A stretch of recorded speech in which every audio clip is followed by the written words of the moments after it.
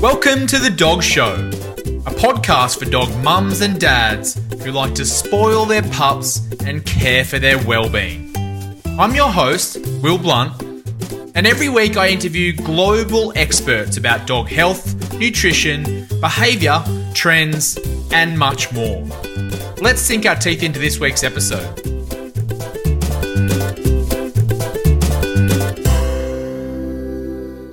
This episode of The Dog Show features Ian Stone. Ian is the owner and principal trainer of Simportico Dog Training.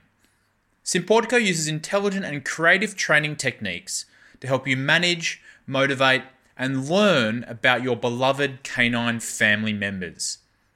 Ian also has a master's degree in teaching from Southern Oregon University and lives with his wife and 4 dogs in upstate New York.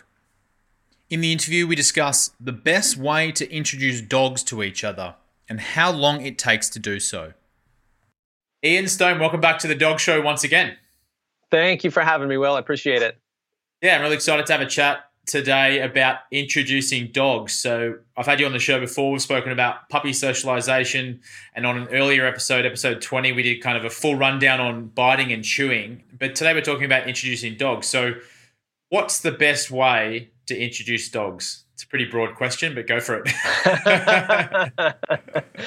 Oh boy, man. That's, okay. So in a nutshell, the best way to do it is if the dogs don't know each other, which obviously they wouldn't if you're introducing them, is to do it on neutral territory. You don't want any weirdness about a dog getting possessive about a yard or a living room or a couch or something like that. So neutral territory for the first meeting is usually pretty good. Now, there's a couple schools of thought, and I've done it both ways. One school of thought is to take the dogs on a parallel walk together if they can handle it. That's usually a good way to just get some good exercise, get some good endorphins on that, and then have some kind of drive-by interactions before you're ready to go for a full interaction. Now, that depends on the dogs. If you have dogs that are absolutely crazy driven to go to each other, then that doesn't really work. That makes it really, really difficult to try to do a parallel walk. And this is a situation I run into because I work at the shelter and we do play groups with the dogs there a lot. And we're introducing new dogs to each other all the time. And so our activity pen is kind of the neutral territory that we use. You really can't do the parallel walk with a lot of those kinds of dogs because once they see another dog, they're so starved for social interaction that it's like trying to wrangle a torpedo. So you kind of have to do this little dance. So I'm going to attempt to break down the dance in layman's terms without getting too technical. So essentially, you have to understand when dogs are friendly that they approach on an arc. They very rarely make a straight beeline for the other dog. They tend to approach on an arc if they have friendly intentions. Now, some of these dogs that might be meeting might not have the social background to know to do that. They might be unsure, might be slightly reactive, and they may make a beeline, but you should try to have them approach on an arc. So if we've got both of these dogs on a leash, you got one savvy handler with one dog, another savvy handler with the other one, and you should circle each other and just kind of spiral in closer and closer and closer so that you're getting kind of oblique or at least perpendicular contact. And then we're trying to get them to go nose to nose. Nose to nose is kind of like the doggy handshake. The big thing to remember with this is that if you're doing this on leash, restraint tends to increase drive. And you don't want drive with dogs that are meeting each other because then they just collide. You don't want the dogs to come in with a bunch of drive nose to nose. So as scary as it is, and I tell all of my staff that I've trained at the shelter to do this, is that last 18 to 12 inches, you've got to just let the leash go. Don't drop it, but let the leash go so that it is completely slack when they come in nose to nose. There are tons and tons of dogs in the world that are just absolutely drag racers on the leash and are in drive. And if you were to drop the leash, they would just toddle up to a dog and be like, "Hey man, how's it going?" So you have to have that first nose to nose with no tension on the leash. And that's really scary for a lot of people. I mean, my clients in my school, when I tell them that, like, you can just see their body clench up even thinking about it. But it's really, really necessary. Now, depending on how that goes, I usually recommend that you give it a 1 Mississippi or a 2 Mississippi, and then you peel out and you start circling each other. So you peel out, you kind of make clover leaves, you get a little bit of distance so they can kind of decompress just a second, and then you spiral in, and you just lather, rinse, repeat until the dogs are savvy enough with each other and comfortable enough with each other that you can maybe even let the leashes go, or at least stop it and try again tomorrow. So some of the other pieces with that, without getting into super technical detail, is re-exposure makes it less interesting. So every time you kind of come in nose to nose and then peel out and come back nose to nose, each one is less intense than the one before it. So you can usually ease down. We've had a lot of dogs that we've introduced to each other in the shelter that I know lots of people would be like, oh, that's it. They'll never be able to play. But if you do those repeated exposures with a lot of good support and encouragement, you don't want to reprimand dogs for doing stupid things because they will blame it on the other dog, and then they'll think meeting dogs gets them in trouble. So you just have to deflect. You have to control the situation and just keep it civil. If they get too crazy, peel them out.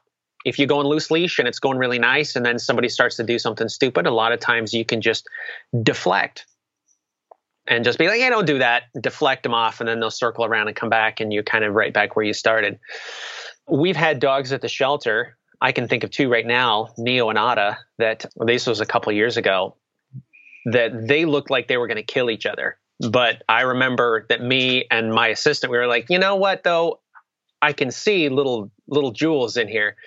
And it took us about 3 days of just constant exposure on leash, and managing. And those dogs actually became so close that they got adopted together to the same home.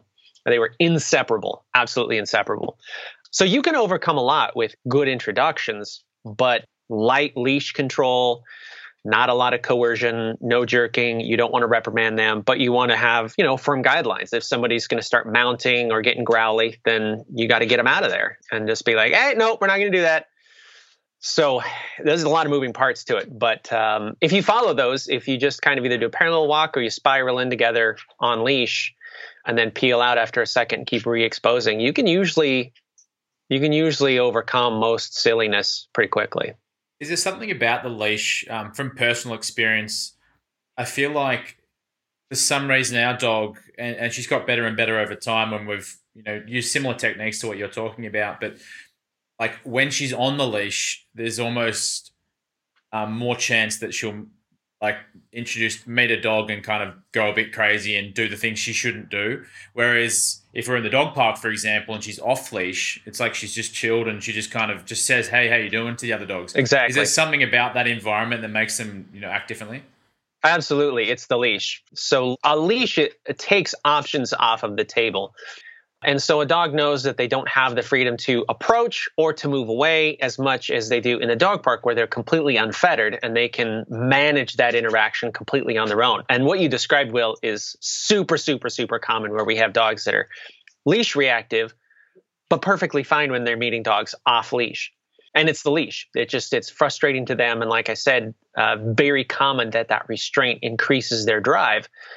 And so that's just a training component where we have to teach a dog to get lighter on the leash and to not view the leash as restraint or coercion. It's just part of the tools we wear. And once they get light on it and take those directional cues better, then all of that stuff you're talking about gets much, much easier because they're savvy with that information.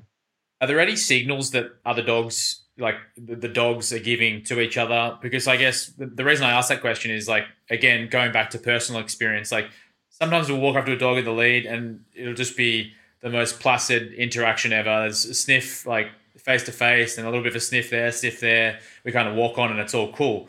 Other times it'll be like a sniff, like head to head, and then all of a sudden a jump, you know what I mean?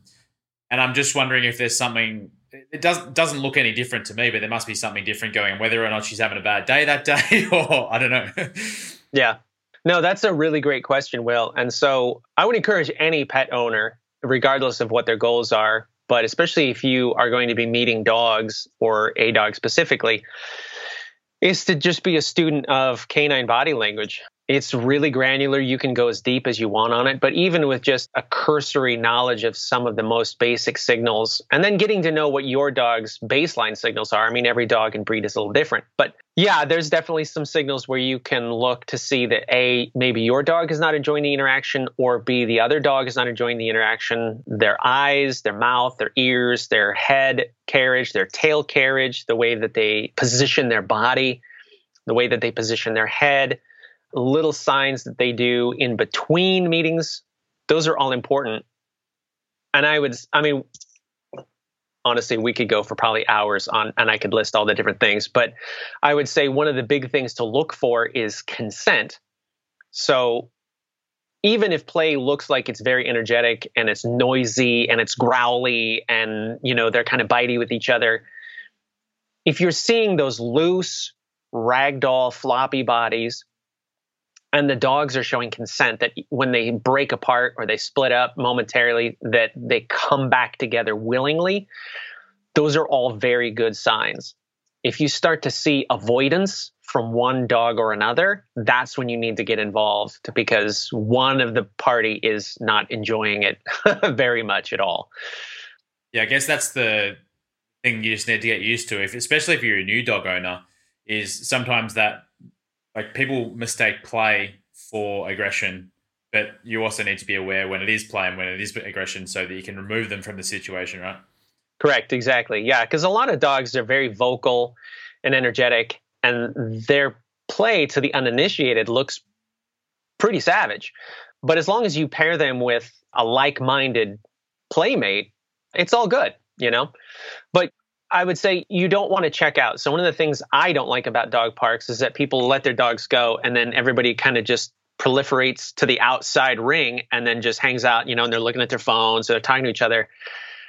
And it's like, you got to stay involved, because things can change, as dogs get tired, or maybe they got stepped on, or maybe they started playing with a dog and then now they're kind of like, I don't really want to play with you anymore. And that's when you got to get involved and manage and be a good chaperone. Play can devolve. It can be okay at first, and then a certain dog reaches a threshold and they're like, I'm kind of had enough. I need a break. And this dog isn't giving me a break. And that's when you be like, okay, hey, you go that way, you go that way, or leash them up, or whatever you got to do. Yeah, things can change very quickly at a dog park. Yeah. If you're not careful. And you don't really know the other dogs, right? I mean, you might know your own dog or think you know your own dog, but you really don't know the other dogs at the park either. So, and it only takes one dog to change the energy of the entire group. I mean, if you got like 8 really good, easygoing, chill dogs, and then some big chili pepper walks in there and starts to stir things up, it changes the whole game all across the board. Now, one of the other things about a dog park that's interesting that will benefit people, if you have a really high energy, intense player, sometimes they do better in a bigger group than a one-on-one, because it dilutes their energy. And that's one of the reasons dog parks tend to get away with a lot more than they should, honestly, is because there's so many dogs in there. And again, we had a dog at the shelter that one-on-one was so intense that he just rubbed everybody the wrong way. But we got him in a bunch of 4-way play groups, and he did great, because he needed a bigger group to be able to just dilute that focus a little bit. So that's just another one of those things to kind of consider too. It just depends, I think, how intense your dog is. Makes a lot of sense, actually, from personal experience. Our dog's very high energy, and one-on-one, if as you mentioned, if they're paired with another dog with similar energy and similar traits, then it's okay. But if there's a slight difference, if the other dog is a bit more, passive or fearful, it can kind of really it doesn't work well. But as soon as you introduce more dogs, there's more stimulation. They've got more people to spread the fun with. More dogs to spread the fun with. It seems to kind of manage that situation a bit better. Yeah, absolutely. Absolutely. Cool. So if you had to wrap it up on introducing dogs, what would be your final bit of advice? Man, final piece of advice. That's a good one. I would say just look up some canine body language. There's some really great resources out there, really accessible. Lily Chin is one of my favorites. She just published a book, and I'm not being paid to say this, I promise. I actually just love her work. And she does these phenomenal drawings that look kind of cartoony, but I have one of her posters down in my studio that I use to educate people with because it's spot on. It is spot on. So just some good canine body language. Look for consent, and then just make sure those last 12 inches are loose, man. You don't want it tight going in. And a big thing you said earlier was the neutral ground thing. So, yeah, you're obviously better to do the introduction away from one of the dog's homes because they might be territorial and all those things. Yeah, and resources change when you change the picture. So you may have a dog that has no resource guarding issues at all in their own home. And then you bring in another dog, my sister's going to come visit and going to bring his dog. And then all of a sudden your dog is like, whoa, whoa, whoa, whoa, whoa. Don't touch my couch. Don't touch my owner. Stay out of the kitchen, and you're like, what the heck? You've never been weird about stuff like this. Well, the value of the resources changed as soon as you introduced another dog. So neutral territory just kind of wipes that stuff off the slate, at least until you get to know each other better. Yeah, we had this one experience when our dog was a bit younger. We were going to our friend's house for the evening. We're going to have a dinner and all this kind of stuff. And we went for a walk prior to going to the house with the two dogs. They had a Dachshund and we're out as the French Bulldog. And they on the lead, they were all good. They kind of met each other and we went for this walk and both were just kind of cruising around, smelling and acting normal. As soon as we got back to their house, the Dachshund just started barking. And 3 hours later, it was still barking. I was like, what is going on here? It just wouldn't stop. Oh, my gosh. Yeah, but I've come to know that Dachshunds like to bark in general. Yeah. Yes. Yeah. They're a very vocal breed. Oh, yeah. Cool. Well, Ian, thanks so much for sharing your tips on introducing dogs. I'm sure there's lots of people out there that are keen to understand what the best process is to get their dog socializing with others. So thanks a lot for sharing those thoughts. You bet. My pleasure. Good luck, everybody.